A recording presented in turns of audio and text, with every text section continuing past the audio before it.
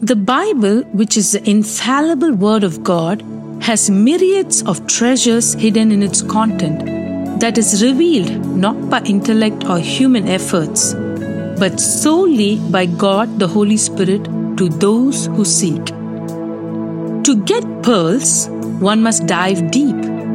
Join with Pastor Manopal as we dive deep into the Bible and search its contents to get the hidden treasure in Christ Jesus. In this series, Bible Animals, we will look at the world of nature that God has created and His creation to glean lessons from them. Today, we will look at the bee. The Bible makes references to the bee in different ways. While on one hand, King David talks about his enemies surrounding him like a swarm of bees, Psalm 118 verse 12, on the other, he describes God's judgment to be true and righteous, to be sweeter than honey from the bee comb, Psalm 19 verse 10. The name of the prophetess and judge of Israel, Deborah, in Hebrew means bee, Judges 4 verse 4. The judge Samson found a swarm of bees and honey inside the carcass of a lion, a young lion that he had slain by the power of the Spirit of God. We read that in Judges chapter 14 verse 8, signifying the sweetness of victory that is brought about by the power of the Holy Spirit who comes upon God's people to protect them when young lions charge against them. Fighting and winning against a young lion with your bare hands, as did Samson, would seem naturally impossible, but supernaturally that is not necessarily the case. We watched the movie, The Bee Movie, and the opening line stuck in my head. The movie begins with, "According to all known laws of aviation, there is no way that a bee should be able to fly. Its wings are too small to get its fat little body off the ground.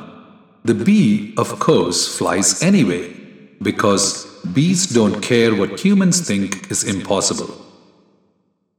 Many times our human minds negate miraculous events around us because it concludes that such events are impossible, events that defy human explanation, such as healing and cure from a terminal disease, the barren woman giving birth, the comatose patient coming back alive, the lame walking, the blind seeing, the deaf hearing, the mute speaking, the captive being set free, those in bondage being released, the dead being raised, and the one miracle that we all should experience, which is the miracle of a sinner turning to a saint when they trust and believe in Jesus, all seem impossible to the human mind.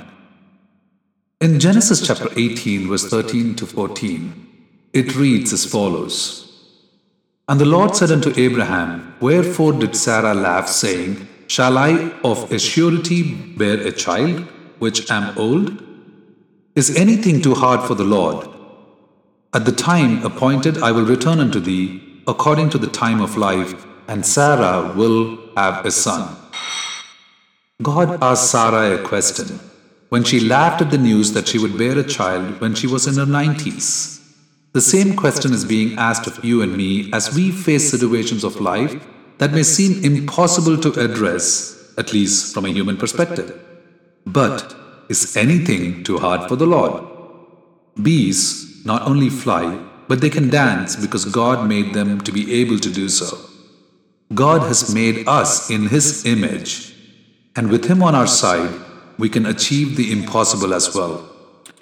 Take heart in the fact that there is nothing impossible with God, and like the bees, we must not have to care what humans think of you or of events that may seem impossible, only what God thinks of you, for He is the God who makes the impossible possible. Let us pray. Lord Jesus, thank you for your creation, the bee, whose flight defies human logic, scientific rationale, and shows us that you, God, is in the business of making the impossible possible. When we feel that life is too hard, help us to recognize that there is nothing too hard for you. Help us to trust in you, recognizing that you are in complete control of all things and that we can trust in you because you can turn the impossible situations of our life into that which is possible, for there is absolutely nothing too hard for you. In Jesus' name we pray. Amen.